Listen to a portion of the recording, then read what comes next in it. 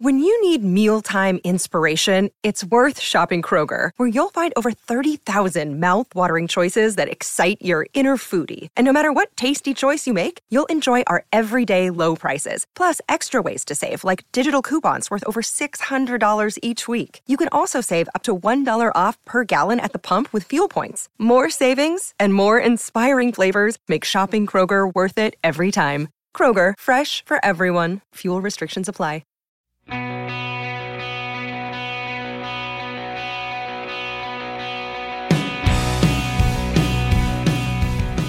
Hey everyone, today's guest is singer, songwriter, and guitarist Dave Hause from Philadelphia, Pennsylvania. Together we take a deep dive into the writing, recording, and inspiration behind the fan-favorite single, We Could Be Kings, taken from Dave's 2013 solo album, Devour. Dave drew lyrical inspiration from a common theme that he's witnessed throughout his life from a number of friends, and used it to base the story of the song around. When he began writing Devour, he initially thought that it was going to be the next Loved Ones album, which was Dave's band just previous to embarking on a solo career. At that point, he had one solo album under his belt, but was unsure if he was even going to do another one. As fate would have it, a series of crazy events happened, and he was able to put together an all-star cast of musicians and producers to make the record happen. Dave went on to tell a funny story about playing the track for Matt Skiba and asking his opinion of it. He didn't follow Matt's advice, but now wishes he had. And the amount of people that Dave and I have in common that we've separately crossed paths with over the last 10 years is astounding. For all this and a whole lot more, don't touch that dial. Hey, have you heard? Krista makes a podcast. Hey, have you heard? Krista makes a podcast. Hey, have you heard? Krista makes a podcast. Hey, have you heard? Krista makes a podcast. What's up, Dave? Hey man, how are you? I am fantastic. Where are you at this morning? I'm at home here in Santa Barbara. We were just out, me and my band were out doing a couple shows. It was Columbus, Pittsburgh, Baltimore, and then a peculiar festival called May Day on Long Island. I got back after many travel delays, and my kids have pneumonia. Oh. Yeah, so I am. I feel like a lot of this year, as we come back online and try to tour and get back to it, has been pretty difficult. There's a lot of curveballs being thrown, but pneumonia for 3-year-old twin toddlers is not fun. Yeah. So, but all that is to say, everyone's mostly okay, and we're getting through. Right on, man. Well, I promise to go easy on you here. This is going to be quick and as painless as I can make it. I want to give the listeners a little backstory on you. I've known Dave for a long time. I guess you played in a band called Step Ahead. I was unaware of that. I have heard of The Curse, your first band. I knew that you played guitar and sang backup for Paint It Black. I love that band. And then you formed the Loved Ones in 04.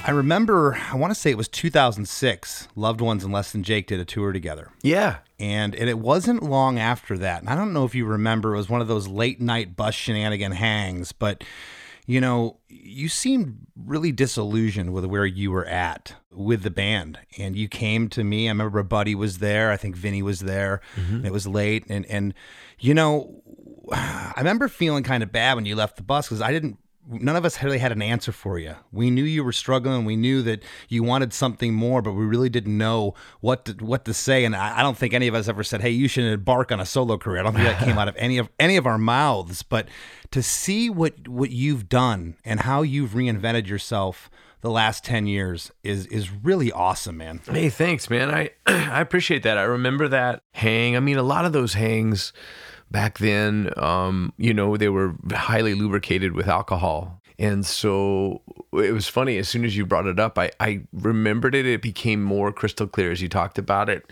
But it's always a bit foggy, given how much I used to drink. And I was kind of worried. I was like, oh, what did I say? But I think that's a very kind way to view it, what you just said, where I was struggling. And I think, thankfully, you guys have been through so much, and I think maybe had some mercy on a young, seemingly arrogant guy. You know, I maybe it would come off that way sometimes, but I think it was just struggling. I didn't know. I think I've always really struggled with how much I love music and creativity, and how hard it is to meet that with economics and how to how to navigate a capitalist world when you are a sensitive soul who likes to make up songs. You know, I think like that's always been a major challenge for me. And so I appreciate that you guys were kind that night, and you're kind about it now. No, I mean, yeah, and plus we're in an industry that's completely shark-infested waters. Trying to make a buck in music has never been easy, you know, for anybody. Right, right. But yeah, we never took it as arrogant. I took it as a guy that was really passionate about what he did. And, you know, didn't want to have to go home and take a 9 to 5 or work in the bars or do whatever. Wanted this to be their career. You know, 2009, you went out with Chuck Reagan, Tim Barry, and Jim Ward as part of Chuck's revival tour. Right. And then in 2010, you released your first 7-inch, followed by the debut full-length solo album in January 2011 called Resolutions. Mm-hmm. Went across Europe on another revival tour with Chuck, Reagan, Dan Andriano, and Brian Fallon. I've had all three of those guys on the show. Oh, nice. And that tour in and of itself is just, it's perfect for the music you do and what you're trying to create. You signed with Rise in 2013, who re-released Resolutions. Then your second solo album came out in October 2013 called Devour. And from that record, we're going to be talking about We Could Be Kings today. And the coincidences keep happening as I'm going through and combing through your story the past 2 days. This was produced by Andrew Ellical, who was the engineer on Less Than Jake's Borders for Boundaries album in 2000. Oh, no kidding. Okay. I've known Andrew forever. How did that come about?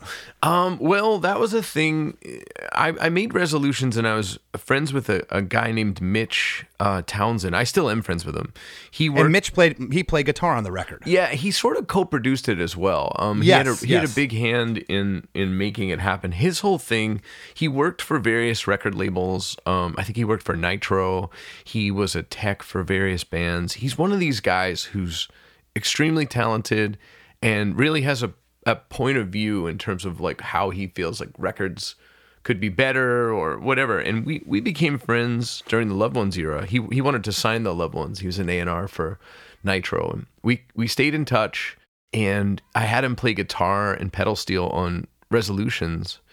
And we had a great time. And he said, "Look, man, I think you should really think about making a record in Los Angeles with a bunch of friends that I can put together at a studio called Grandmaster Recorders."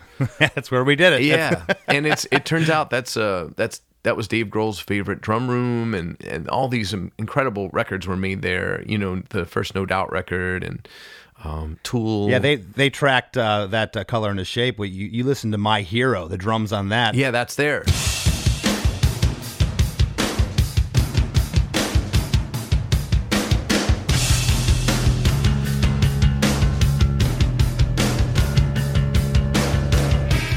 Yeah, they actually had all the speakers out in that big garage where you actually parked your car, and it was re-mic'd out there. Such a cool idea. Yeah, totally. We actually re-mic'd an old deluxe reverb amp for a song called Becoming Secular in that same garage. Cool.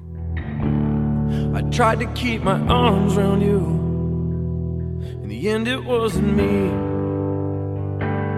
The pharmacy receipt with shaky hands was all you'd really need to scare you. But Andrew was the guy there. He sort of had the keys to the studio. There was an older gentleman that was like an old associate of like John Lennon and Harry Nilsson. And know him well. I'm blanking on his name, but I can see him when I close my eyes. Yeah, he owned the studio, and he let Stevie Wonder rehearse songs in the key of life there. Like, there's all this kind of crazy stuff about that studio. But Andrew at the time was the engineer there. He was essentially the studio manager. He knew where all the bodies were. He knew where all the best nooks and crannies were to get the sounds.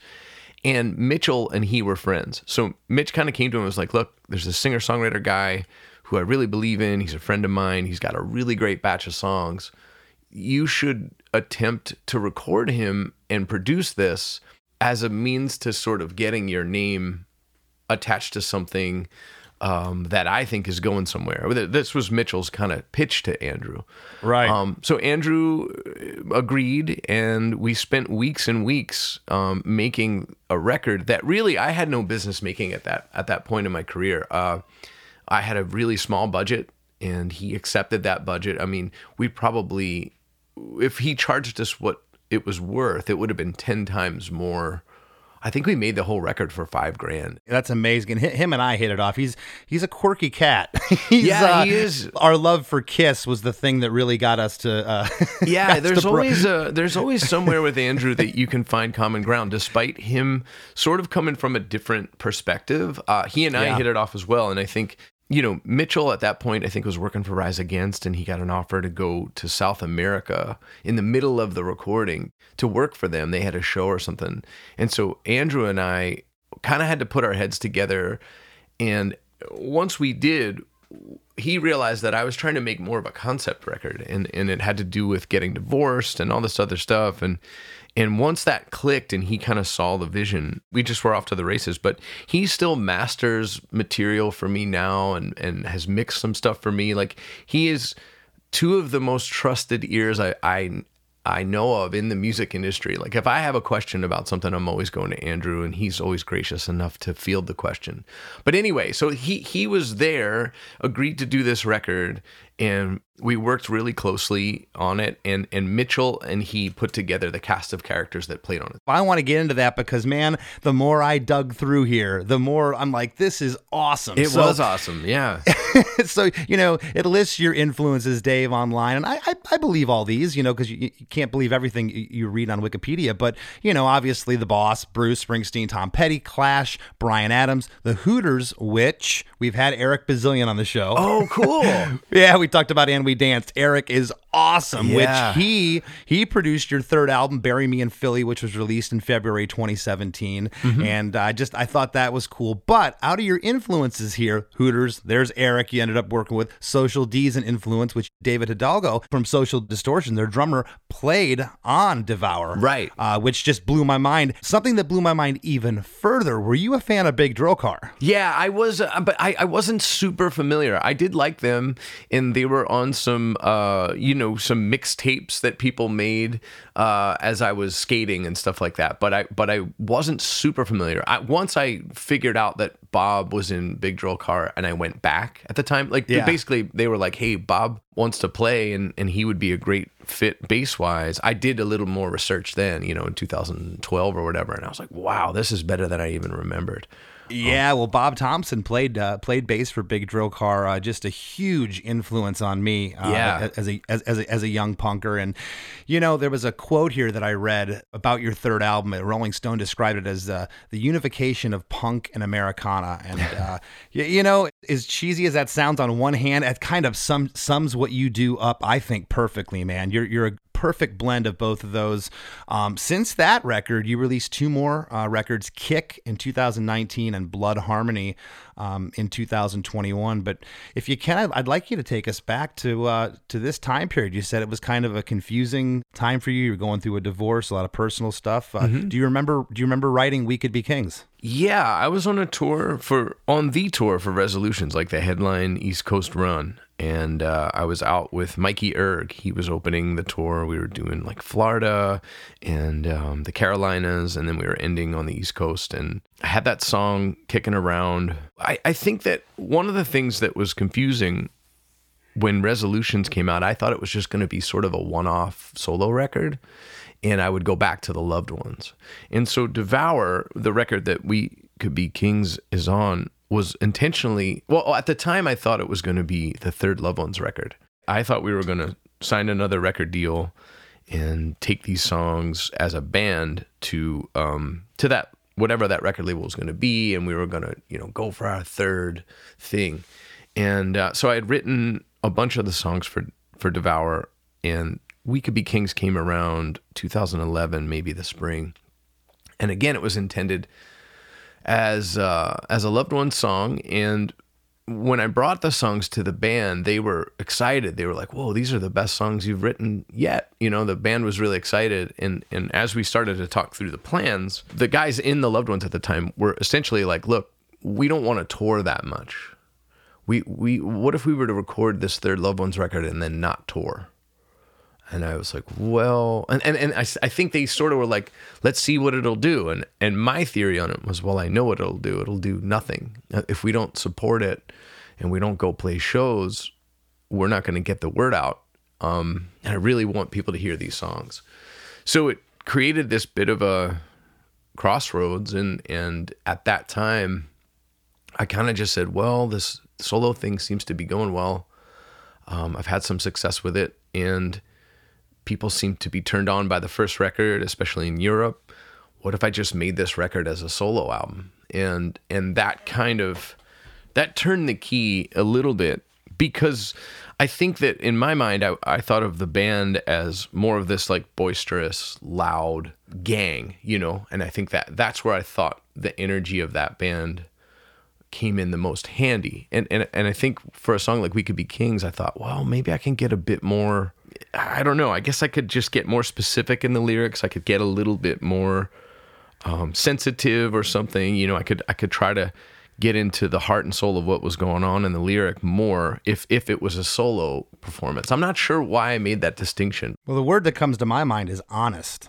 I think this is really honest, this song. I just feel that, and man, I love the sound of it. I love the production. I think this recording is great. Yeah. I appreciate that. I've always loved the production on that record, and again, I think it's just, I had world-class players in a world-class studio with one of the best engineers that you can find anywhere, and they all took a shot on that record, and it's something I'm really proud of. It's something, whenever I'm going through set lists or whatever, when we gear back up to go on a band tour, Devour has some of the trustiest material. And that song in particular has been something we can come back to and kind of always delivers live. And it's kind of wild. But that was the backstory. And I remember having the lyric mostly done, and I sent it to Corey Brannon, who I'd formed a friendship with and who I really look up to as a lyricist. He's one of the best, I think.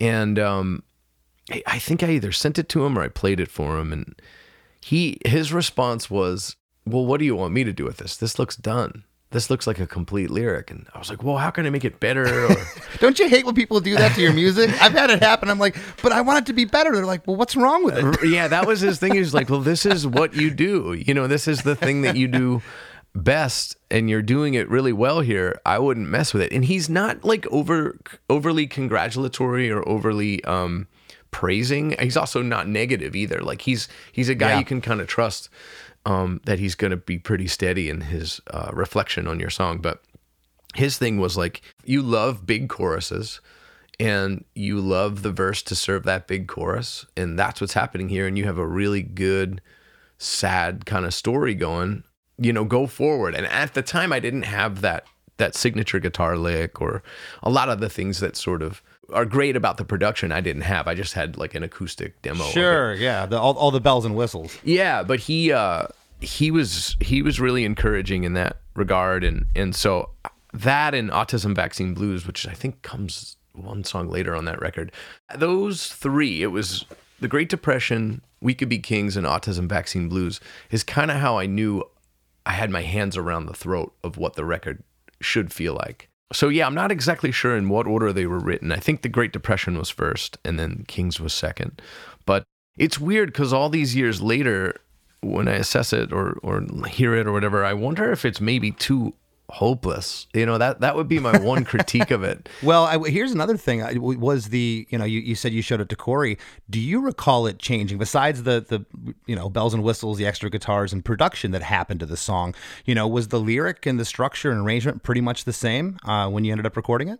It was mostly the same. Again, what changed was I had mostly just all the melody and the chords, which is, they're pretty standard in terms of like the chord selection and all that jazz. But the melody I thought was strong. I think I had "Oh No, Did It Rip You Apart" as a lyric when it was going to be a Loved One song. And I think once I kind of was coming to terms with, well, this isn't going to probably be a Loved One song, I got more into the story of what was happening. This is rejection and all this other stuff, and about the person getting, stuck, and then the guy going off to war and all this other jazz. I think I just got more brave to write the rest of that story out. And I think the one thing that seems to work is that there's enough unsaid in the lyric that you're not exactly sure. That's where I'm at with it. Right. That's where I'm at with it. That's exactly, you took the words out of my mouth. That's where I'm at with it. And I do want to jump into the song in a quick second. I want to say one last thing before we do, Dave. You're from Philadelphia, which is butted up right next to New Jersey. Right. And, there's something about this singer-songwriter, the thing that you do, the thing that the Bouncing Souls do, that Brian Fallon does, it's what Springsteen does. I've talked about this in the show. Bon Jovi, even. Yeah. It's that working person's music. It's, right. honest lyrics, and everyone I've had from that part of the country, it's all cut from the same cloth, and either you do it honest and it comes across genuine, which I feel you definitely do, but or it doesn't. And I've heard the singer-songwriter thing. I know you have too, where it's like, oh man, this is contrived. Yeah. This doesn't feel real, but We Could Be Kings is anything but that. The song's 3 minutes and 57 seconds. The intro is 4 bars of this arpeggiated guitar panned off to the left. It's such a cool little haunting riff. There's a single guitar note too, right in the right speaker, that starts it, but it just rings out over that arpeggio. It's great. And a single snare hit is followed by 8 bars of drums, bass, and guitar. There's single chords on that guitar pan, mostly right, as the main guitar riff continues left.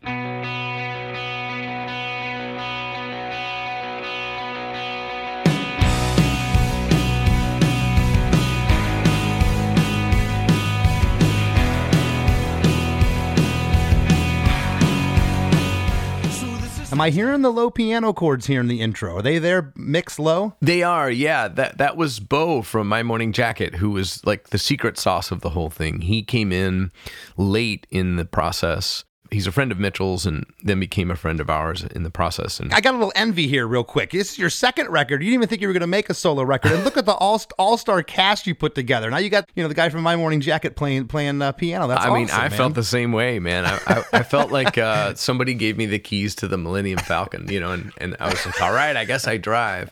That's so rad. It was incredible. I mean, it was really kind of a fantasy situation. I was not sure where I was going to stay when I made the record. And I was, I had separated from my wife. I remember partying with the Bouncing Souls in New Jersey, and we got Matt Skiba on a group call, hey, what's going on, buddy? That kind of thing. And we were talking, and in the middle of that call, I think it was Brian Keeneland was like, hey, Hause, you need a place to stay when you make this record, when you go out to L.A. I think, Matt, you're in L.A., right? Like, nobody really knows the California geography if you're in New Jersey. Yeah. And Matt was like, yeah, why don't you just stay at my place? So I was staying at Matt's in West Hollywood, and, bike riding to Grandmaster, like right past the Hollywood sign. I mean, it was pretty incredible. Like, the whole thing felt like I had, like, quote unquote made it or something, like I was making the record as a solo artist, but all these incredible people were pitching in to help and believing in the songs, believing in the vision of the thing. And so I was, I really felt like a kid in a candy store. And that's awesome. But yeah, the piano figure did come in from Bo, and Bo, his whole thing was, even when we asked him to play something on the nose, we'd say like, just do the Springsteen thing here. He would always do something slightly different. And I think this particular song is the closest we could get him to commit to just doing a straight ahead piano thing, because he's so creative. Play it simple. Well, he would go simple. It's just, he would add like something sonically always to make it sound like, okay, well, it's not going to just sound like a straight piano. Like, we're going to have it warble a little bit and have like its own identity. And he's just incredible that way. He hears keyboards in a way that it's just incredible. I don't even know how to describe it, other than he comes up with stuff on the fly. He goes like, let me just get in there, and he's got all of his stuff set up, and he gets to work, and suddenly he hones in on something, and everybody goes, that's it. But in this particular, he's one of those mad scientists. He really is. Yeah, I think the piano part for this though was played on Grandmaster owned a Billy Preston piano, like an old Yes. white Billy Preston piano. And I think he played that signature piano thing. I think it's just the chords, right? It's a da-da-dum-bum. That I think is all on the Billy Preston piano. But Andrew will probably text me when he hears this and go, "You had these 5 things wrong," you know. Hi, Andrew. Miss you, buddy. After the 8 bars of the band end, we get into verse 1. So this is rejection, and it's bringing you down. He told you that he'd find work soon, then he stopped coming around. That was the summer of sweet nights. He used to take you for rides, but it all changed in the backseat. He came inside. So this is rejection, and it's bringing you down. He told you that he'd find work soon, then he stopped coming around. That was the summer of sweet nights. He used to take you for rides, but it all changed in the back seat when he came inside. What's going on? Well, you know, I'm just trying to relate. So the character was a couple different people I knew. There was always some ne'er-do-well guy, you know, in your early 20s who all the girls were attracted to, but couldn't quite get a job or get it together. And I knew that woman well, you know, that the woman that I'm sort of singing to, where she got kind of sold a bunch of promises from some guy who was never intending to keep them, and then ended up with a baby, or ended up with, you know, falling in love with the wrong person and stuck in a loop of emotional distress. And so I think that's the kind of setup. I will say, I probably shouldn't even say this, but one of the things about this record that was interesting was I was staying with Matt, and I sat down with Matt at one point. I was worried about the record. I don't know if it's done. I don't know if the lyrics are done. And he was like, "Well, why don't you just play it for me?" And which is kind of weird. I can't even imagine doing that in 2022. But 10 years ago, our attention spans were such that maybe we could listen to a whole record. And I wasn't sure when I started to play the songs for Matt if he would stay focused, because, I mean, he's like me in that he's easily distracted. But he honed in a way that is just incredible, and went through the lyrics with me and was like, you know, anything I had questions on, he either had suggestions or more so just encouraged me to keep stuff. He was like, "That's good, keep that." But the one critique I remember him saying was, "Don't say when he came inside." And I was like, "Really? Well, I feel like that's super strong in terms of, like, you know where the story's going." And he goes, "Yeah, but it's crass." And I said, "Crass? Like, don't you have a song about a dog shit and razor blades?" And he said, "Yeah, that's why I'm an authority on the matter." And he was like, "That's why you need to listen to me." And we had That's the song Skeeb and I broke down on the show. Oh, there you go. I mean, which is a song I love, but I just was trying to say, hey, sometimes the crassest thing you can say drives the nail in. And what he was saying was, like, look, I've been down this road and I have to sing that every night, and I bet you're going to wish you didn't say that in 5 or 10 years. And he, interesting. In the end, he was right, because it is kind of over the top. It is a little bit squirmy. It's just sort of a crass way to describe what happened. And so one of the things that would have been better, and I think he even suggested it, was he stayed inside, which it just, you would have it would be left more up to interpretation. But yeah, a little more ambiguity. Yeah, but anyway, so that was an interesting sidebar story to the making of that record and that first lyric. But I was kind of convinced of it at the time, and sometimes you just got to go with what you think is going to work, and right, and what is sort of speaking to you, and then see what happens. Hey everybody, don't you dare go anywhere. There's lots more Krista Makes a Podcast after these messages from our sponsors.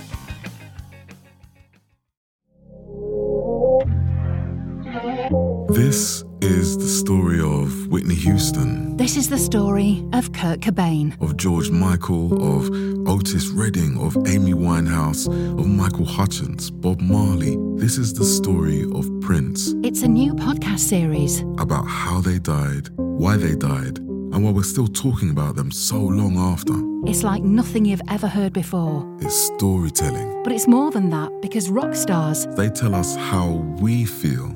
They change our mood, they change the clothes we wear, the people we hang out with. the way we remember things. It's them who give us those ludicrous moments, the ones where you... Jumping around, singing your heart out, feeling understood. And it's those moments we'll help you remember, the ones you're thinking about right now. That feeling That feeling. is coming soon from Crowd Network.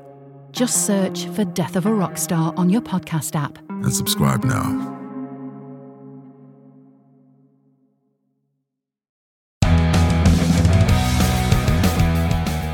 Hey everybody, I'm sure you've heard us mention the Krista Makes a Podcast supporting cast many times on here, but I'm going to mention it again. Going to KristaMakes.com and signing up for our supporting cast not only allows us to continue making this podcast, but you'll also get bonus episodes of the After Party each week. When you sign up at KristaMakes.com, you'll instantly get access to our entire back catalog, which includes the episode titled Worst Songs Ever, in which Chris and I go through a list of songs we found on the internet, which are supposedly the worst songs ever, although we don't necessarily agree. Here's a clip from that episode. It to you, Chris. Yeah, we laugh because it's a song about thongs. But have you listened to this song recently? I have not. No, I of course I know this song. I don't. You'd have to be living in a bunker 500 feet below the Earth's core to not have heard this song. But no, I have not listened to it recently. What's up? The string arrangement in this song is insane and awesome. Like, the production of this song is amazing. And yeah, it's funny. It's about thongs. Whatever. You got to pay attention to the music in this song. The strings in this song, which are performed by violinist Bruce Dukov, are inspired by a strings cover of Eleanor Rigby, and it is absolutely insane. I think this song is kind of a masterpiece, honestly. Well, I'll have to go back and listen to it. I will tell you off the top of my head, this wouldn't have been one that even probably made my top 100 worst songs, just due to the fact that, you know, especially dance type of music, I hate being cliche here, but the term sex sells. And sex is always going to be a part of music and rock and roll. And talking about the thong and the booty and all that kind of stuff, it sells records. And a lot of times it can be really fun. This isn't something that I ever find myself driving down the road listening to, but I would not consider this a worse song. Dude, and it's so funny, too, because Cisco, who famously has usually like white or silver hair, claims that the first time he saw a thong, it turned his hair white, kind of like what happened to Charlton Heston in the Ten Commandments, which is really funny. If you'd like to hear this whole episode, plus a giant back catalog of episodes, plus a new episode each week, plus allow us to continue making Krista Makes a Podcast, head on over to KristaMakes.com and join our supporting cast. Thanks, everybody. And now, back to the show. Well, this first verse, the drums go to a closed hi-hat. The stereo guitars are clean but overdriven. They're just, they got this sheen on them. I love the sound of the guitars here. The piano chords are accenting on the chord changes. And there's a low synth sound on the back half of verse 1 that's kind of haunting and sitting there. Yeah. The piano starts getting busier, mimicking the vocal melody line on the second half. The synth sounds almost like a ooh. Yeah. He used to take you for rides, but it all changed in the backseat. Is that what I'm hearing there? Is it an organ? You or are, yeah. I mean, I know you have a great ear, but to hear it in real time is pretty cool. I love that part. I do too now. At the time, I was still struggling with like the punk thing, you know, the punk weight. Oh, can you put a synth in there? Who knew that in a couple years the war on drugs would come out and you could put synths wherever you want and all that stuff would come back in vogue. But at the time, he laid that in there and I liked it. I felt a little bit uncertain of it. And then he goes, it's kind of the Tunnel of Love synth. Yeah. Ride down, babe, into this tunnel of love.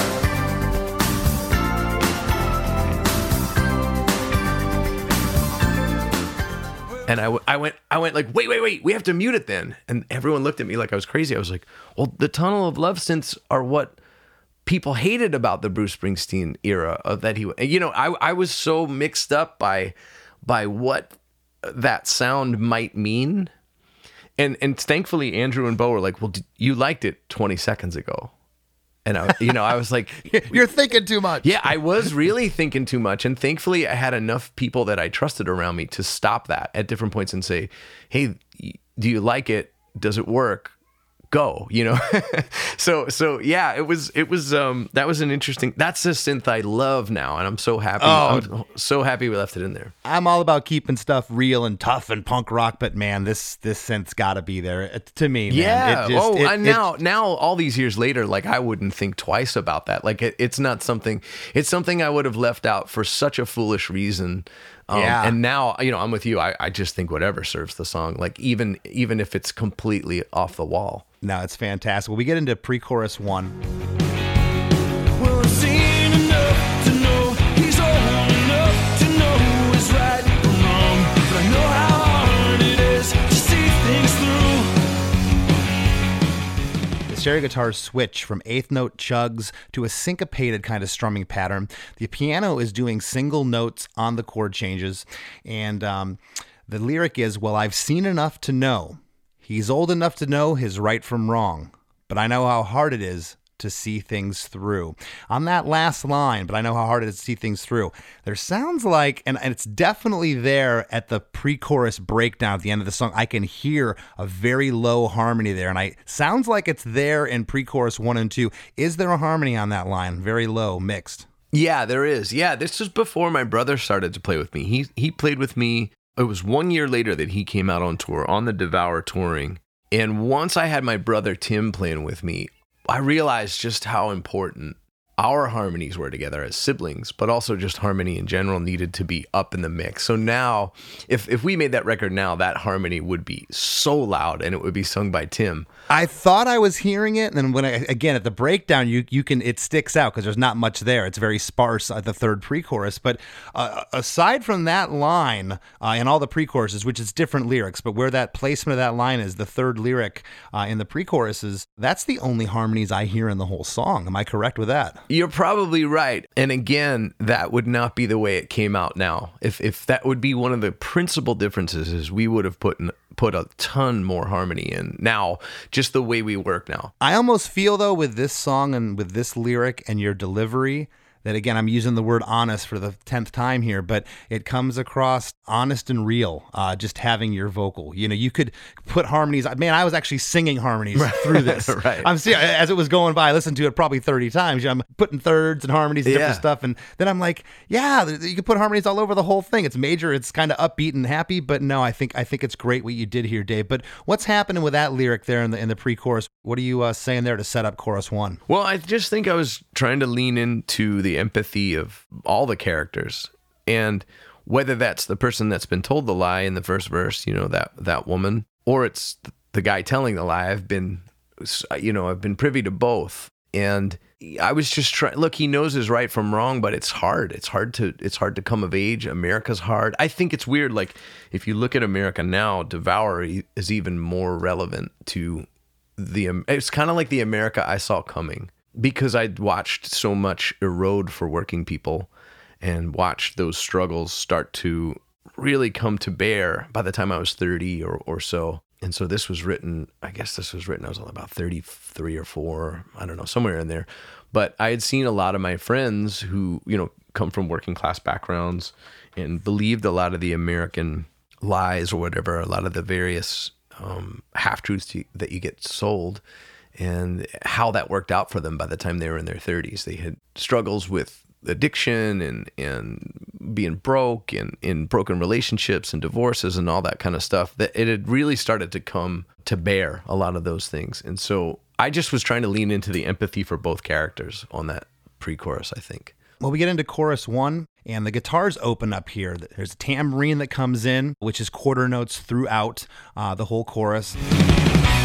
Oh no, did it rip you apart to be told we could be kings when we were dead from the start?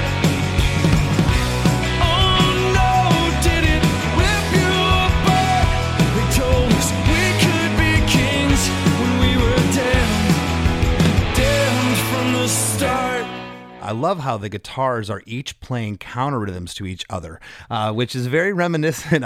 Bryan Adams would do that a lot. Yeah. He'd have a right guitar and stereo guitar, which I'm speaking of him because he was listed as one of your influences, which I think his catalog is amazing. But I love what the guitars are doing there. There's long held out organ pads here throughout. And when you get to the lyric "damned" the first time, the band stops there and there's a nice tambourine rattle. But I'm going to read these lyrics and have you break these down for us.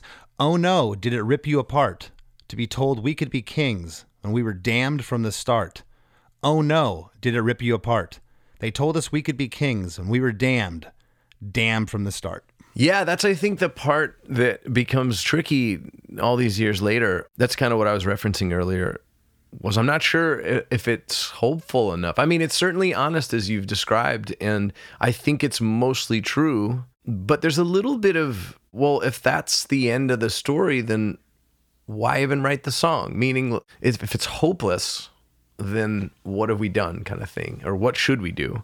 So I think that all these years later, I mean, that's the interesting thing about writing songs and putting them out in over a long course of time is you make different decisions when you're 34 than you do when you're 44 and 24 and all that stuff. So I probably would have messed with that chorus more now and tried to come up with some ray of sunshine to put in. And then we get one in the third chorus. It's so funny you say that, though. This song is so uplifting to me. I never looked at that lyric as not hopeful or a downer, but you as you as the artist writing it did. I never took that away from it. Whoa, that's interesting. Yeah, it's like, yeah, we were damned from the start, but we're gonna get them. That's what I took from it. Well, that's sort of the one thing is, well, my thing, I think when I was writing that, it's hard to put myself back into that headspace, but I guess it's hard and it's not because we are living in really fraught times now. But I think I was just trying to look at it and go, they told you could be a king and that was just a lie. You weren't going to be a king, but let's hopefully reset our expectations and live some kind of meaningful life. But the king part of it, let's just get that out. Like, because the ones that are going to be kings are the sons of, those are the silver spooners.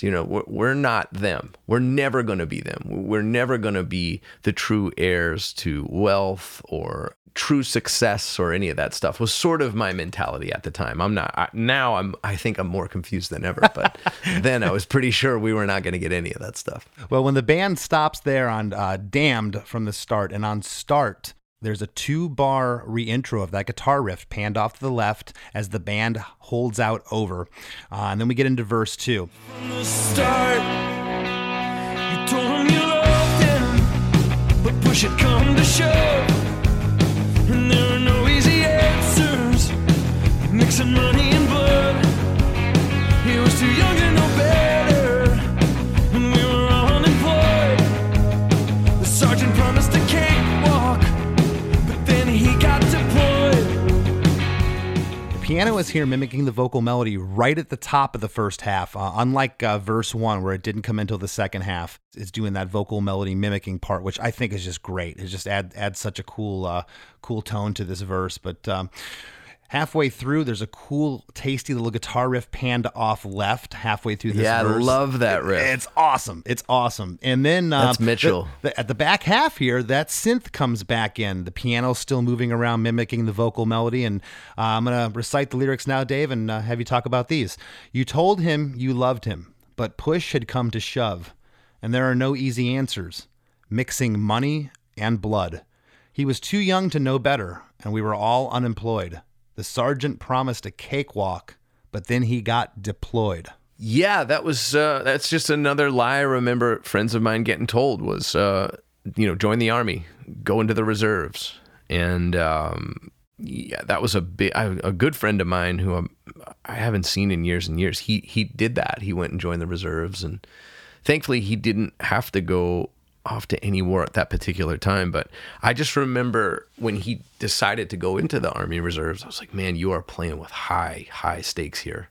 And I get that you're doing this. I get that you don't know what else to do. But, if something goes amiss, you're going to die. I remember just thinking like those were the stakes he was playing with, despite it's, having seeming peace at the time. I guess that would have been, I graduated in 1996.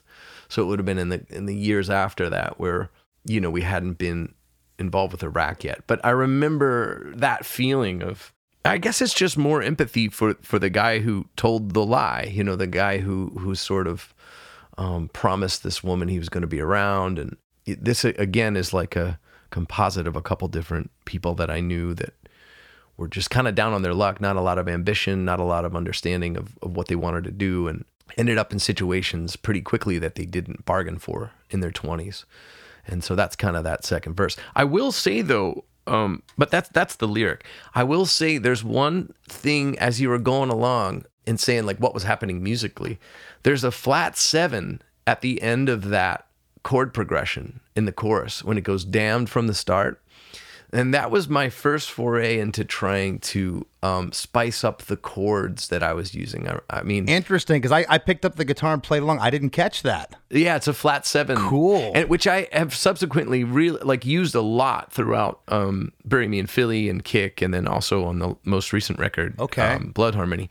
But that was that's a trick that I like to use from time to time. My friend Dan Yeaman, who I was in Painted Black with, and he's in Lifetime, and he's pretty sophisticated in his understanding of chords for such a punk rocker. And then also Fat Mike, who we all know. Oh, sure. Both of those guys at different points as I was developing as a songwriter urged me towards, in their words, quote unquote, cooler chords.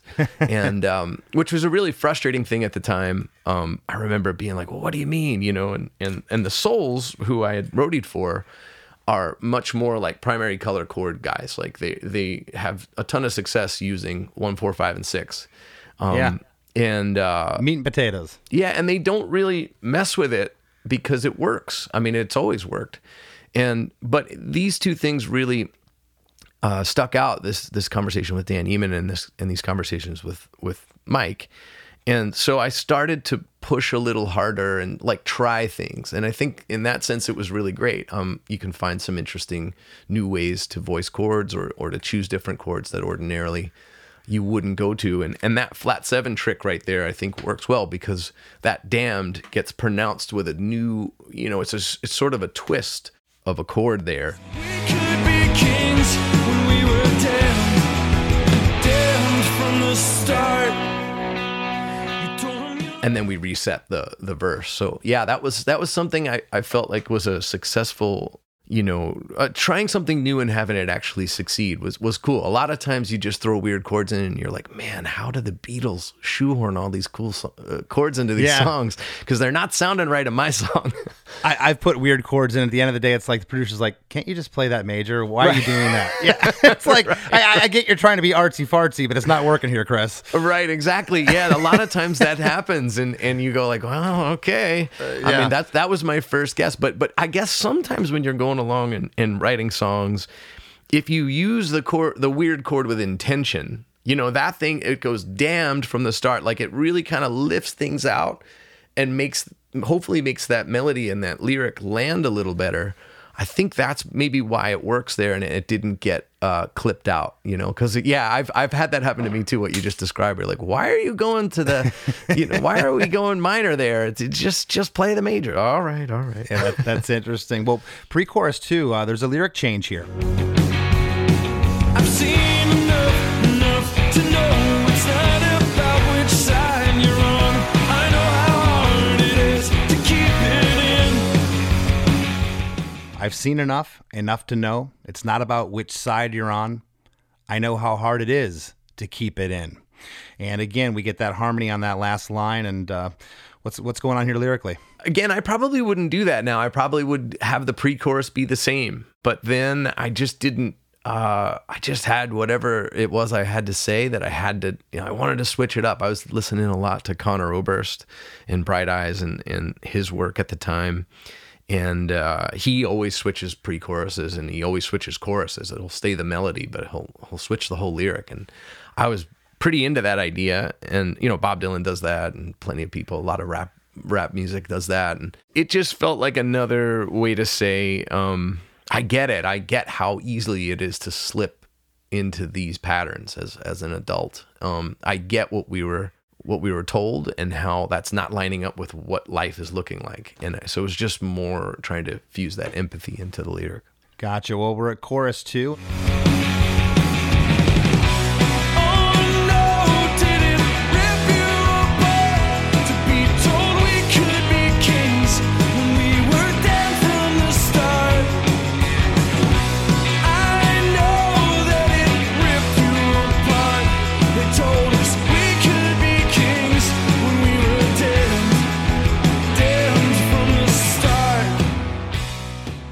lyric here is the same as chorus 1, except on the line where the first time you say, oh no, that it ripped you apart, but here you say, I know that it ripped you apart. Little change there. And I like those things, especially in singer-songwriter type stuff like this, because you're telling a story here. I like that it's not cookie cutter, you know? I appreciate that. Yeah, well, there's times when the pre-chorus should be the same as the other ones. And a lot of times in a rock anthem or a pop anthem, I think here that it lends itself to that. And that little subtle difference in chorus 2 was saying, I know. It makes it personal. You're taking responsibility or taking empathy towards that person saying I. At the very end here, the last lyric, damned from the start. There's no stop this time, but the band does stop on start. The drums do a cool tom part for 2 bars, and then you're in, it's just this little setup for the bridge there, and I love this bridge. The guitar right is playing a nice chord pattern, and the guitar left is playing this arpeggiated guitar part, which is great. I love the separation of the guitars here. They're crystal clear. They're great. We've been living to the left of the dial, hoping drinks in denial keep us here. I'm not promising you some bright side. We're trying to break your stride, but you asked me. The arpeggiated chords are mixed really low, but it kind of it gives it some tension there. The lyric is, we've been living to the left of the dial, hoping drinks and denial can keep us here. I'm not promising you some bright side or trying to break your stride, but you asked me. You asked me. Yeah, it's funny to hear it just said aloud like that, because a lot of people say that. Yeah, it makes a lot of sense when you just say it in plain speak and not sing it.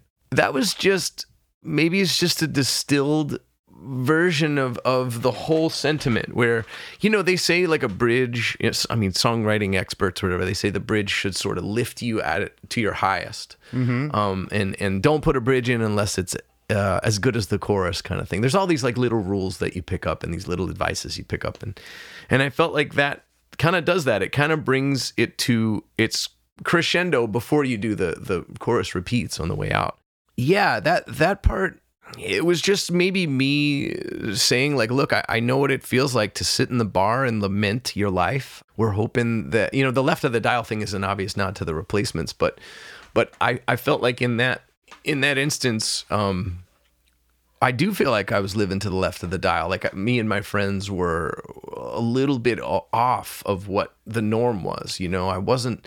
Left of the dial is just a reference to where the radio stations start to get weirder. Like when to the right of the dial, like this is like really deep in the weeds, but from on the radio dial, all the pop radio comes from like 90 on, and so the idea of left of the dial was 90 and below is where you could tune in and find punk stations and NPR and all this stuff back in the day. So it's really kind of an old reference. The weird jazz station. Yeah, right, exactly. The more esoteric stuff. But I don't know. I just think I was trying to distill the thing and say, like, look, I had been in certain instances with friends of mine that did ask, like, well, why do you think, at the time I was touring and my friends were a lot of my friends that I had been in bands with or been in the scene with or whatever were not. They had gone to jobs and so there was this chasm developing where people would be like, well, how come it's working out for you, kind of thing. And so I found myself in this awkward position a couple times, and I just referenced it. Like, you asked me what I thought, and what I think is, like, it's fucking hard is essentially what the driving. That's what we told you on the bus that night, pretty much in a nutshell. That's right. You were asking us, like, I want to get to the next level. It's like, you're right here, man. You're playing. We just played the Electric Factory in Philly. There was 2,000 people. Like, Right, exactly. Yeah, I think that there, and I mean, it's hard in general. Whether or not that's music or whether or not that's any endeavor. As you go on and on through life, it gets harder. It's harder and harder to to squeeze joy out of things and to make it all work. And I think that's kind of what that bridge is saying, or what I was trying to say was to some of those friends, like, look, you asked me what I thought, and what I think is we got promised a lot of shit that's not going to come. And unless you can find some way to live with it all, it's going to be a lot of disappointment and a lot of sadness ahead. I think that's kind of what I was driving at there. But it is weird. Like, I intentionally, with this podcast, I know how much you prepare for it, and so I was like, let me just answer off the cuff. So I haven't listened to the song, and that's good. I always tell people I do the heavy lifting. You just got you really do. You do such a great job, and I mean, I appreciate that. It's so cool to have someone break down the song. Also, someone who is so good at songs. Like you are great at songs. Thanks. To have somebody know exactly what's going on, it's like, whoa, there's someone else like me out there. I'm about as nerdy as it gets with this stuff. But thank you for saying that. On the last line here, but you asked me. The second you asked me, it's kind of like a call and response to the first you asked me. It's mixed a little quieter there than the preceding vocal. I like that. It gives it a cool feel. Before we get into verse 3, which is a broke down, it breaks down to just a soft hi-hat doing quarter notes. The guitar on the left almost sounds like it's a volume swell or it's running through a Leslie. I think it's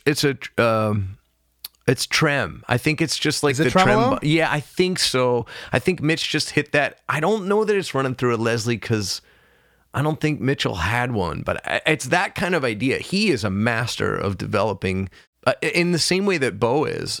Mitch can take the guitar and turn it one little way away and go, what is he doing there? Because I've had to relearn all this stuff. And that trem is super cool. Yeah, it's such a cool effect there. And the piano on the right is doing whole notes on the chord changes, which I absolutely love. I love the back and forth there. You're getting that, what I'm hearing is a kind of a volume swell tremolo thing to the right, and you're making your brain do a little back and forth there. In an instant, they said nobody was spared. Not gonna tell you he loved you. Not gonna tell you he cared. You asked me. Well, I've seen. He was gone in an instant. They said nobody was spared. Not going to tell you he loved you. Not going to tell you he cared. You asked me. And the first you asked me is panned off to the right, just your vocal. The second one's panned off to the left. Then we get into pre-chorus 3. And before we do that, what are you trying to say here as we're getting near the end of the song? I mean, this is one of the songs of mine that people have latched onto. So it's tricky business to describe exactly what I meant with that lyric. But in my estimation, that person who made all those promises to that woman in verse 1 and then signed up for the army, he got deployed. He didn't make it. Something bad happened in that war, and he didn't make it home. And so that was, he was gone in an instant. They said nobody was spared. I'm not going to tell you he loved you. I'm not going to tell you he cared. I don't know, is what I'm saying to this woman, I think, from verse 1. I don't know if he loved you. I don't know. I mean, maybe it was just a fling. I don't know. But we got to move on, because that goes right into the pre-chorus of I've seen enough to know sometimes with the truth, you got to let it go. And I think, look, I'm not going to tell you he loved you. I'm not going to tell you he cared, but he's gone. And we gotta, that's the truth you gotta just sometimes live with. And so that sort of, that verse 3 into that third pre and then into the chorus there is kind of, it's all connected. And I like the bridge in this song, and I agree with you. The bridge a lot of times is the pinnacle. I don't feel the bridge is the pinnacle for this song, and I mean that in a good way. This verse, when it gets broke down, it takes you to a place, and then that what's going on here in the pre-chorus, and I want to set this up here. The drums, bass, and guitar are playing to this. It's like a floor tom, bass drum, and snare. It's like a breakdown that's happening. And in between the spaces of that, the guitar on the right is continuing the rhythm from pre-chorus 1. The high synth is back, which is super cool.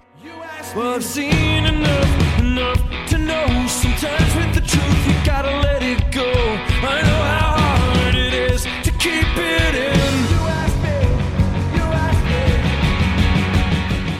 in. Again, lyric change here on the third pre-chorus, not the same as 1 and 2. Well, I've seen enough to know. Sometimes with the truth, you gotta let it go. I know how hard it is to keep it in. And on it in there, the melody goes up. I don't know if that was conscious or not for the melody to go up on just it in. To keep it in. Yeah, right. It wasn't conscious. I mean, a lot of the best stuff happens unconsciously, like when you're just in the vocal booth, hopefully given enough time and to kind of let it rip. It just felt like the melody should do that there, but you're right. It does sort of underpin the lyric. I hadn't even thought about that. Well, this is interesting because, again, the lyric is not the same for any of them. It's just the placement of where that part is. So it was odd for me. I kept listening, going, why does this feel different? Why does this feel different? And I would reference pre-chorus 1 and 2 in the same spot and found like, oh, he goes up on the notes there. And it just for those 2 words, it lifts that little bit that just, that chorus 3 is coming. It's perfect.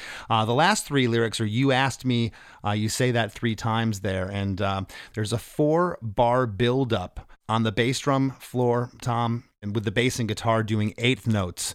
You get that for 4 bars before we go into chorus 3.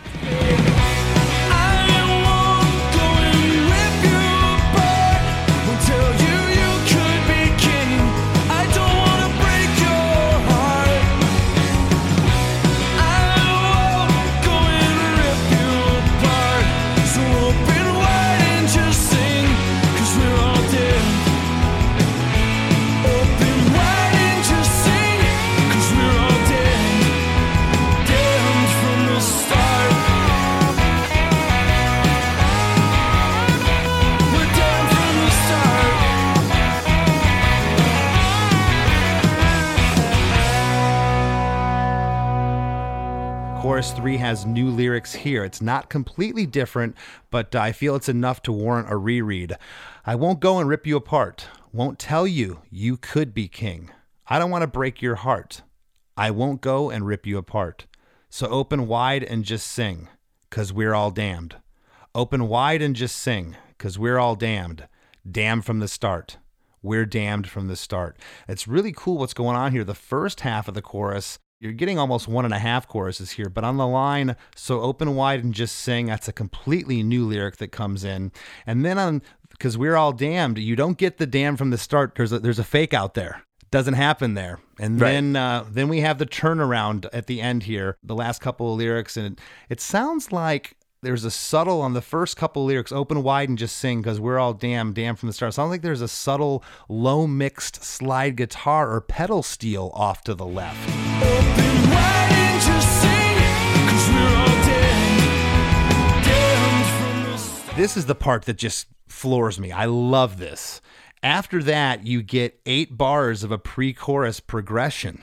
You go back to the pre-chorus there, and halfway through you get that last lyric, "We're damned from the start." But now you can really hear what I'm calling either a slide guitar or a pedal steel. And now it's loud, it's panned off to the left. Damned from the start.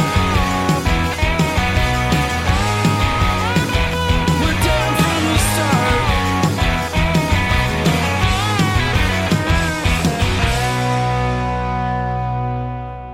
What is that there? That's a pedal steel solo that we... It is? Okay. Yeah, again, that's Mitchell. And... It's so rad. Yeah, it really is. Again, I was finding the common ground with a lot of these guys that were a little bit older and a lot more experienced than I was. And I think that part of the thing that maybe they saw in me, other than the songs or whatever, was just, I do love music. And so they would find these instances where they would go, well, what about Jackson Browne? You said you love Jackson Browne. Oh, okay. Yeah. And so what that is Mitchell's best attempt at a David Lindley solo. And when you hear it in that realm, if you go back and listen to it and think of Jackson Browne, it really is an incredible reference or nod to what David Lindley did in a lot of those early Jackson Browne. It just is coming into like this upbeat, really rock song. Now, here's my problem with the pedal steel coming in there is that if I don't mean problem in a bad way. If I were to have him play that in the studio on one of my recordings and how killer it came out there, then my brain would be going, oh, well, you got to put it on the bridge now. Well, of course I said that. Yeah, of course we said that. But again, there was a fearlessness in the making of that record because the audience was still really, the audience still is relatively small for me. But that said, there were so few expectations because I had made this kind of weird solo record after being in a punk band for 2 albums and all the touring of that. So I was already throwing curveballs at the audience that I had. And I think that there was a fearlessness amongst those players. It was like, look, nobody's really getting paid here. We're doing this for the love. Like, let's do something totally fearless. Because you're right. Now I would go, wait a second. That pedal steel should come in the top of the song. It should be woven throughout. I would have probably overused it now. But in that instance, he was like, no, this is like a coda. This is a finale. Exactly. And the Jackson Browne reference is perfect. And I got to tell you, no disrespect to the Loved Ones, but yeah, you sang for that band, you're singing on this. It's like, oh, it kind of sounds like Loved One. When that pedal steel comes in, there's a bit of a maturity. There's a bit of a leap that you took as a person. I feel, I think that probably wouldn't have made it onto a Loved Ones record. Or it would have made it on and confused our audience. That would that would have been because everybody in that band was pretty fearless and loved all kinds of music, but there definitely was an understanding that we were. When you're in a band, you have to understand branding a little more. And I think as a solo artist, for whatever reason, people allow you tons of, they allow you to do more stuff. I don't know why. I don't know why that works. We could do a whole podcast about that. But generally speaking, that pedal steel lick is one of my favorite things about it. Tim, my brother, plays lead guitar with me in our band when we go out as a band. And he's always playing that lick on a guitar. Does he use a slide with it? Because it almost sounds like it's a slide. No, because he hasn't really mastered his slide. I can't stuff, play slide. But yeah, it's really tough. But I'm always kind of chasing him, like, hey, I have a lap steel. Like, plug that thing in. And he's like, well, what am I going to do? Sit down in the middle of the, at the end of the song and play that? So we sort of have bickered about that at different points. Live, it's fine. I'm sure what you do. But man, what a cool part. And I got to talk about coming back to the pre-chorus. You don't sing, you're just using the progression. I think it's genius there. And the song comes to a close. Ton of my listeners have been asking about you for a long time. I keep saying to myself, I'll get Dave. And finally, it came to fruition here. I want to thank you. And before we wrap up, what would you like to leave the listeners with, man? What's going on after you get your twins healthy and pneumonia free? What's happening in the world of Dave Hause? We are going. Let's see. We have a bunch of shows planned. We're going to Europe in September with. So it's Dave Hause and the Mermaid. That means we're bringing the band and we're doing the whole thing. We're doing a club tour over there, and that'll sort of wrap the band stuff that we're doing this year. I am writing a ton of songs. We're going to record this summer. We're going to record another new record, and then after the European tour, we'll start to pivot back towards like duo and trio shows where it's my brother and I will probably bring our keyboard player, and so it's just pushing more songs and pushing new creative boundaries, trying to do the show with a band and do the show without a band and continue to kind of chase the song through these tumultuous times, man. It's crazy out there, but I am excited to keep chasing that song dragon. Right on, man. Well, hey, again, thank you so much for sitting in today. Appreciate it. Thanks so much for having me, Chris. Great to see you, buddy.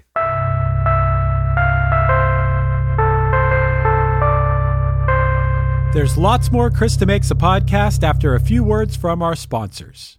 Ever wonder what a punch from Elton John feels like? Or how you'd cope with having turned down the chance to be in Nirvana? Or what signal Keith Richards gives when he wants you to get the hell out of his hotel room? Fans of Too Much Effing Perspective don't have to wonder, because they've heard these exact stories and a jillion others on our podcast. I'm Alex Hoffman, former tour manager for Radiohead. And I'm musician and comedy writer Alan Keller. On the TMEP show, we get guests like Nancy Wilson from Heart, Jeremiah Freites from the Lumineers, and Modern Family's Julie Bowen to tell us things they may have only shared with their therapist, clergy, or a TMZ stringer. So join us on Too Much Effing Perspective. That's EFFING Perspective. The only podcast you crank up to 11. If you like music and you like podcasts and you like to laugh and you like to learn, you need to immediately subscribe to One Hit Thunder.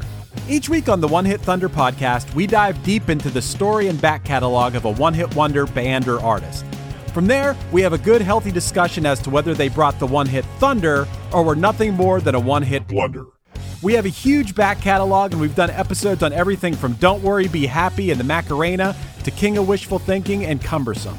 I promise you're going to love the show more than Jaquan loved getting tipsy, and even more than Bobby Boris Pickett loved making alternate versions of the Monster Mash.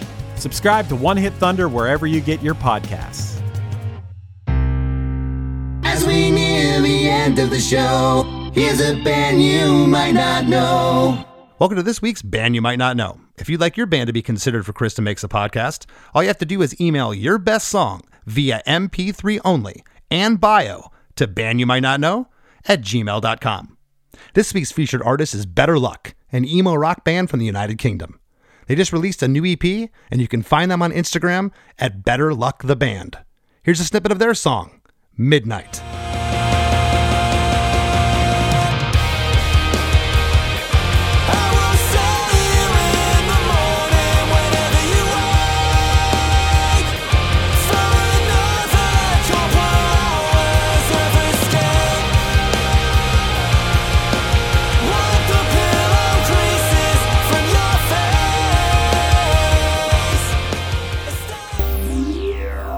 The Wrap with Chris and Chris.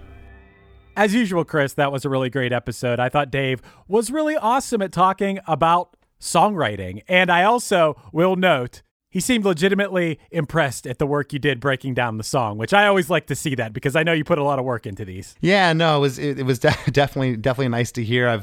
I've known Dave a long time, and I was almost hesitant to bring up that story. I didn't want to embarrass him or have him be like, "Where's he going with this?" But I'll never forget that night, him coming on the bus, and he does remember the talk, and it didn't come off as arrogant. It just came off as somebody that just really wanted to make music their career, as a lot of us do. And he was having a hard time navigating his way through. And geez, it was a short 3 years later that he started this solo career. And here we are now. And I think he kind of undervalues himself maybe a little bit. He's like, I'm not that big as an artist or whatever, but he does well. I saw him at a punk rock holiday over in Slovenia, over in Europe, and to a packed house. He probably played in front of 2,000-3,000 people that day and brought the house down. His band, The Mermaid's, great. Yeah, I wouldn't think twice about anything like even that story, because as a guy in a band, geez, how many times have me and my bandmates had those same sort of feelings? I mean, Chris, even in your position, I'm sure you've had those feelings one way or another. That's completely normal. That's not being arrogant or anything. Yeah. And yeah, Punchline had played, I brought this up to Dave, we played with Dave at the WYEP festival they had here in Pittsburgh a few years ago, and he was great. And something that I really related to that he talked about in this episode, and Chris, I don't know if you've ever had this thought, is when he mentioned, is this song too hopeless? Is there not, like, however he put it, is there not a light at the end of the tunnel here? Yeah. Because I've had that same thought, man, that if a song doesn't give you hope, what's the point? I know there's this one Punchline song that I always make fun of among my bandmates from back in the day, from like 2005, where it's just like such a downer. And there is no redeeming part of it. And man, Chris, I know I bring her up to you all the time. I'm the biggest Björk fan in the world.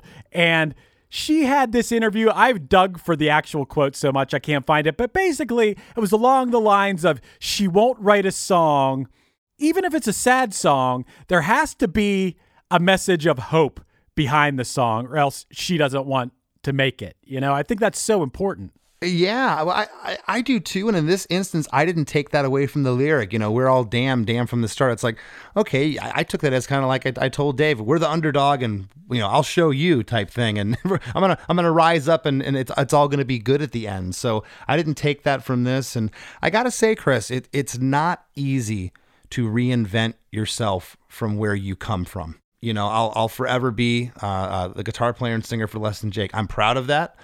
To embark on a solo career, minus releasing a couple 7 inches here or there for fun. Getting back out there. The thought of purchasing a van and going and trying to make a solo career, it's daunting. Even huge superstars that step outside of their main acts, huge names have had what is deemed failed solo careers, and they go right back to their band. It's so hard, and how he's really reinvented himself, and to get out there and to network and do what he's done. It's a great success story. I don't know if people realize that if you don't play in a band or whatever, how hard it is to transition to, be it another band or side project or a solo project? Maybe the first time you do that, you assume that all the fans you made with your other band are going to follow you. And the fact of the matter is that it's only a small percentage who will care. And Chris, you brought it up. I can't tell you how many bands and artists that even I love, I'm guilty of it. Well, I think that we all have choices, and we only have so many hours in the day to fill in those slots with what choices we're going to, fill our days with, be it a book or TV show or hobbies or reading and music and whatever else that we do. So I think that you look at the end of the day and say, oh, he's got a solo career and I'll get to it, or maybe I'll listen to it. And you just don't, because the band that you're born out of, that you're known from, that's who we've grown to love, and that's what's exciting. So if they step outside of that, it's again, it's an uphill battle. It's very difficult. The fact that in the last 10 years he's turned it around, and he's going out and he's more successful now as a solo artist than he's ever been in his career is fantastic. Yeah, that speaks to the impressiveness of that feat. Seemed very dedicated. I mean, he talked about he was at that crossroads with his bandmates, that this album was supposed to be a Loved Ones album, but his bandmates from the Loved Ones didn't want to tour. And Dave knew, like, it might not happen. I mean, by it, I mean financially supporting yourself on a music career. That's what I consider making it. But yeah, that might not even happen even if you do tour relentlessly. But it's almost guaranteed not going to happen if you don't put in the road work for it. Sure. And I love all the similarities that our paths have continued along. Early on it was, we toured with Loved Ones, and that was our connection. And, we knew a lot of the same guys, the Chuck Regans, the Tim Berrys, and the Matt Skibas of the world. But, he listed his influences, Social D, the Hooters. He got David from Social D to play drums on this song. There's Bob Thompson, the bassist, who's a ripper from one of my favorite bands, Big Drill Car. And then producer Andrew Alekel, whom we worked with, Less Than Jake on Borders and Boundaries. They went to the same studio, Grandmaster Studios in Hollywood, to track this, and just the hits they kept coming with this. It was just so cool to dig into this episode and see all of that. Chris, I wanted to jump in and go, hey, my band recorded there too. Punchline recorded at Grandmaster as well. So we all three of us had that in common. Did we ever talk about that, you and I? Maybe at one point. Yeah. Back our album was an EP, So Nice to Meet You. But you wouldn't know where it's at. It was a very nondescript building. Yeah. But for those familiar with Hollywood, it was about 4 or 5 blocks from the Capitol building. It was right by Amoeba Records. Mm-hmm. I don't know if that Amoeba is still right there in Hollywood or not. I want to say it moved. But anyhow, yeah, great place, and everything he said about it, the big drum room, and it's a very, very cool studio. It's cool when you step into a room where all that history was. I mean, the Stevie Wonder part was the big part that was the first thing we heard about, and of course the Dave Grohl drums. That was actually the first thing, but the Stevie Wonder part was like, wow, Stevie Wonder was in this room playing songs in the key of life. That's amazing. So it adds that little bit extra mystique and mood, and gets you in the headspace to want to create music. Like, you feel like, oh, there's been a lot of amazing stuff has happened here, let alone the sounds you can get from the actual studio. That goes without saying. Chris, one more thing I wanted to talk about from this episode. It was really interesting hearing him talk about that one lyric that can be taken as kind of crass in the song, where he said he was talking to Matt Skiba about it, and Matt Skiba was advising him not to put that lyric in. I thought that was really funny, considering the lyricist and the style of lyrics that Matt Skiba is known for.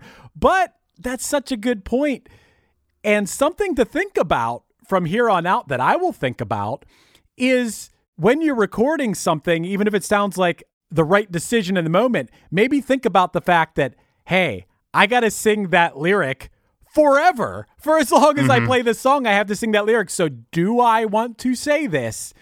Not saying not to do it, but think about it. That's all. And Dave thought about it, and I'm glad he didn't take it out. It makes sense to me lyrically. Yeah, absolutely. And something else people should think about, Chris. Oh, what's that? They should think about joining our supporting cast over at chrisdemakes.com. That's where you will get extra extra bonus episodes called The After Party, where Chris and I put a lot of love and attention into.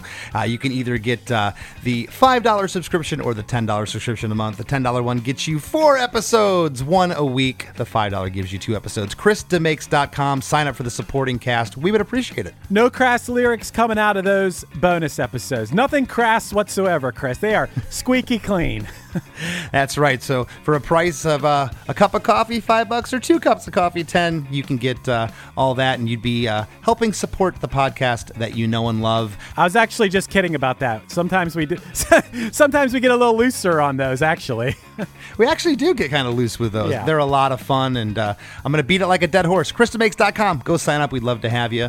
And if you haven't already, join our Facebook group, Krista Makes a Podcast Facebook group. It's a lot of fun. And give me a follow on Instagram at @LessThanChrisD. I'd appreciate it. Want to thank this week's guest for sitting with us, Dave Hause, and we'll see you next week. Do you enjoy the content and production of Krista Makes a Podcast? Do you have an idea for a podcast or an existing podcast that you'd like to take to the next level? Well, check out WeKnowPodcasting.com. At WeKnowPodcasting.com, we have over 25 years of combined experience in the pod field, and we're ready to help you succeed in the golden era of podcasting. Hey, this is Dewey Halpus, host of Peer Pleasure on the Sound Talent Media Podcast Network. Join me each week as I explore another long-form conversation with one of your favorite musicians, actors, comedians, or creatives. From Chino Moreno of the Deftones, John Gorley of Portugal the Man, to Fat Mike from NoFX and Ian MacKaye from Fugazi and Minor Threat, we go all over the map. From Fall Out Boy to Slayer, Peer Pleasure has it all. Check us out now on Sound Talent Media. Hey, this is Chris Swinney, formerly of the Ataris and currently host of That One Time on Tour, part of the Sound Talent Media Podcast Network. Have you ever wondered what it's really like on the road? The highs can be euphoric, but the lows can be crushing. Join me every week as I chat with industry pros about what it's like living out their wildest dream and, in some cases, their worst nightmare. Past guests of the show include members of NoFX, Pennywise, Bad Religion, and more. Listen and subscribe at soundtalentmedia.com.